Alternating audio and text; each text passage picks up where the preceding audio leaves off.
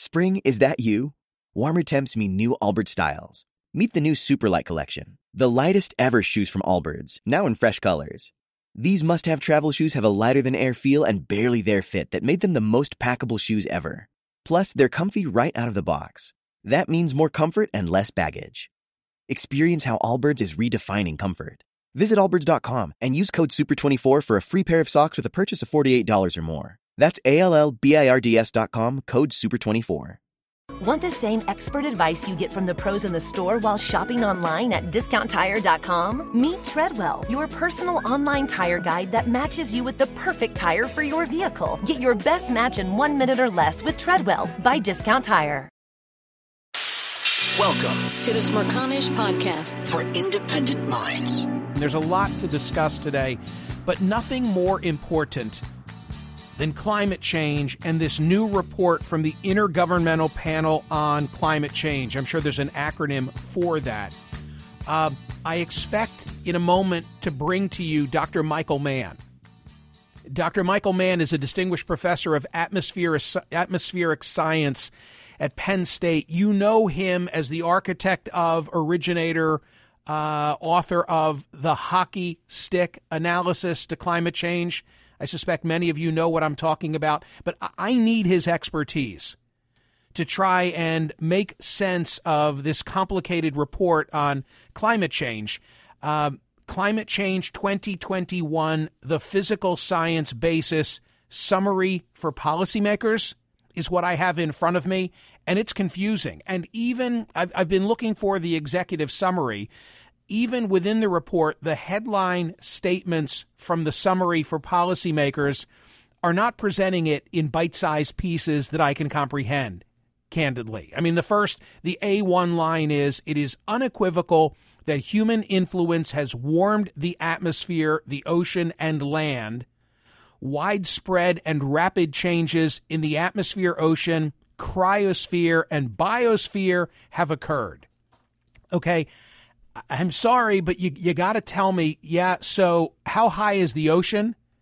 What kind of a change has there been in Celsius and Fahrenheit? Are we witnessing now weather that's extreme? I mean, I'm having this conversation with you in a week in August where the temperatures here in Philadelphia will be in the way high 90s for several consecutive days starting midweek. The New York Times coverage gives me some of that, and I know that Dr. Mann will help put this in terms we can all understand and appreciate. Here's what the Times says today. Page 1 above the fold, this is the story. Nations have delayed curbing their fossil fuel emissions for so long that they can no longer stop global warming from intensifying over the next 30 years, though there is still a short window to prevent the most harrowing future. A major new United Nations scientific report has concluded. Humans have already heated the planet by roughly 1.1 degrees Celsius, or 2 degrees Fahrenheit, since the 19th century, largely by burning coal, oil, and gas for energy. And the consequences can be felt across the globe. This summer alone, blistering heat waves have killed hundreds of people in the United States and Canada, floods have devastated Germany and China, and wildfires have raged out of control in Siberia, Turkey, and Greece. Could we also put California on that list? But that's only the beginning to this. But that's only the beginning, according to the report issued on Monday by the Intergovernmental Panel on Climate Change. That's a body of scientists convened by the United Nations. Even if nations started sharply cutting emissions today, total global warming is likely to rise to around 1.5 degrees Celsius within the next 2 decades, a hotter future that is now essentially locked in. One more paragraph, and we'll get to Dr. Mann. At 1.5 degrees of warming, scientists have found the dangers grow considerably. Nearly 1 billion people worldwide could swelter in more frequent life-threatening heat waves. Hundreds of millions more would struggle for water because of severe drought. Some animal and plant species alive today will be gone. Coral reefs, which sustain fisheries for large swaths of the globe, will suffer more frequent mass die-offs. So those are the dire warnings of this new report. Let us learn more about it from Dr. Michael Mann, a distinguished professor of atmospheric science at Penn State with joint appointments in the Department of Geosciences and the Earth and Environmental Systems Institute. He's also the director of the Penn State Earth Science Systems Center, the ESSC. Dr. Mann, you are here in the nick of time. As I have been struggling through the Climate Change 2021 Summary for Policymakers. And I said to my producer, TC, who's been with me forever, I said, TC, is this all there is? I mean, did they dumb it down at all? And she said, your choice is either the Summary for Policymakers or the technical manual. And I said, Get me Dr. Mann. Okay. So, always a pleasure to talk. Thank you, sir. So questions beneath your pay grade. First, what is the Intergovernmental Panel on Climate Change? So the so-called IPCC, Intergovernmental Panel on Climate Change, is basically a group of thousands of scientists around the world who are leaders in various areas of climate science, who basically get together on this schedule of every 5 to 6 years to write these reports under the auspices of the United Nations that characterize our state of understanding of human-caused climate change. And that includes one report that deals with the basic science. That's the Working Group 1 report. Then there's another report that'll come out later. The Working Group 1 report is the one that just came out. A second report on the impacts of climate change. And then a third report on so-called mitigation, i.e. solutions, what we can do about it. And this is, as I've been reading in, this is the 6th major report that has been issued. That's right. And there are these interim reports, special reports that touch on various specific topics in the climate arena, but these sort of comprehensive assessments of the entire science and impacts and solutions, those come out roughly every 5 to 6 years. Those are the major reports, the IPCC assessment reports, and this is the 6th one. The first one was back in 1990. Struggling to understand this, as I told you at the outset, here's the takeaway thus far that I've concluded.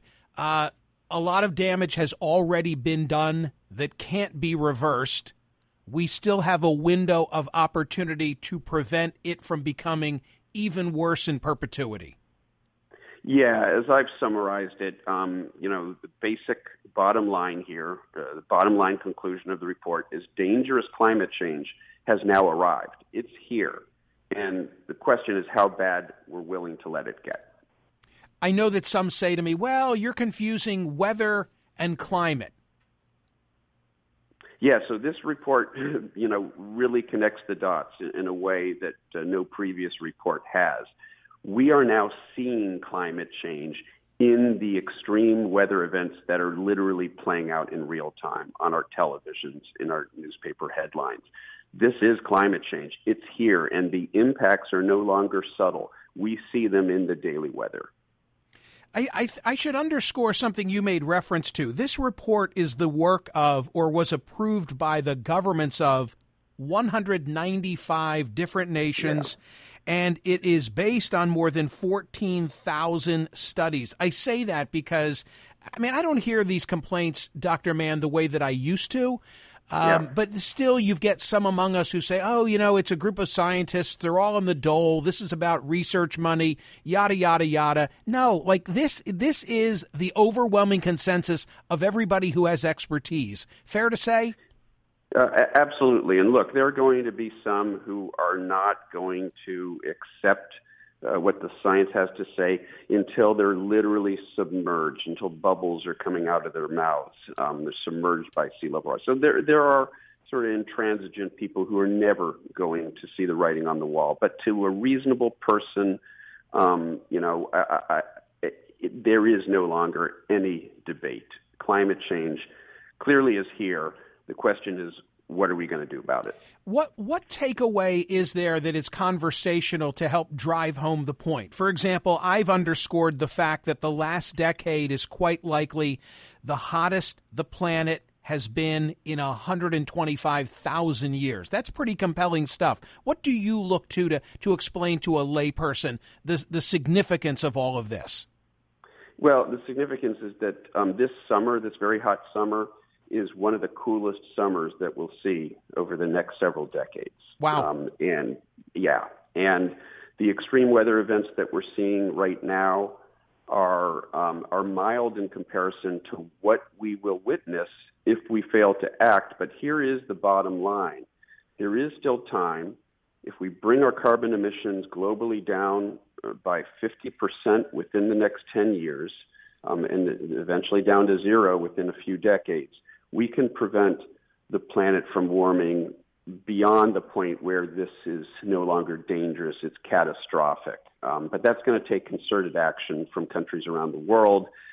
And that's really important as we all have our eyes on this COP26, the next major international climate negotiations later this year in Glasgow. Another takeaway that I thought was subject to easy discussion.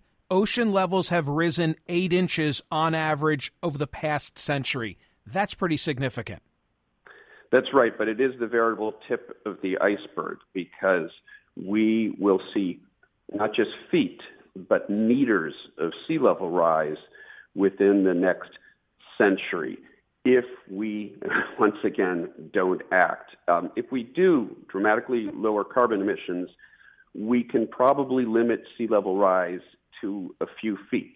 So even in the best case scenario, if we act dramatically now, some impacts are baked in. Several feet of sea level rise are probably baked in. And so we will be looking at, retreating from our coastlines to some extent over the decades ahead as the oceans begin to encroach due to warming that we've already caused.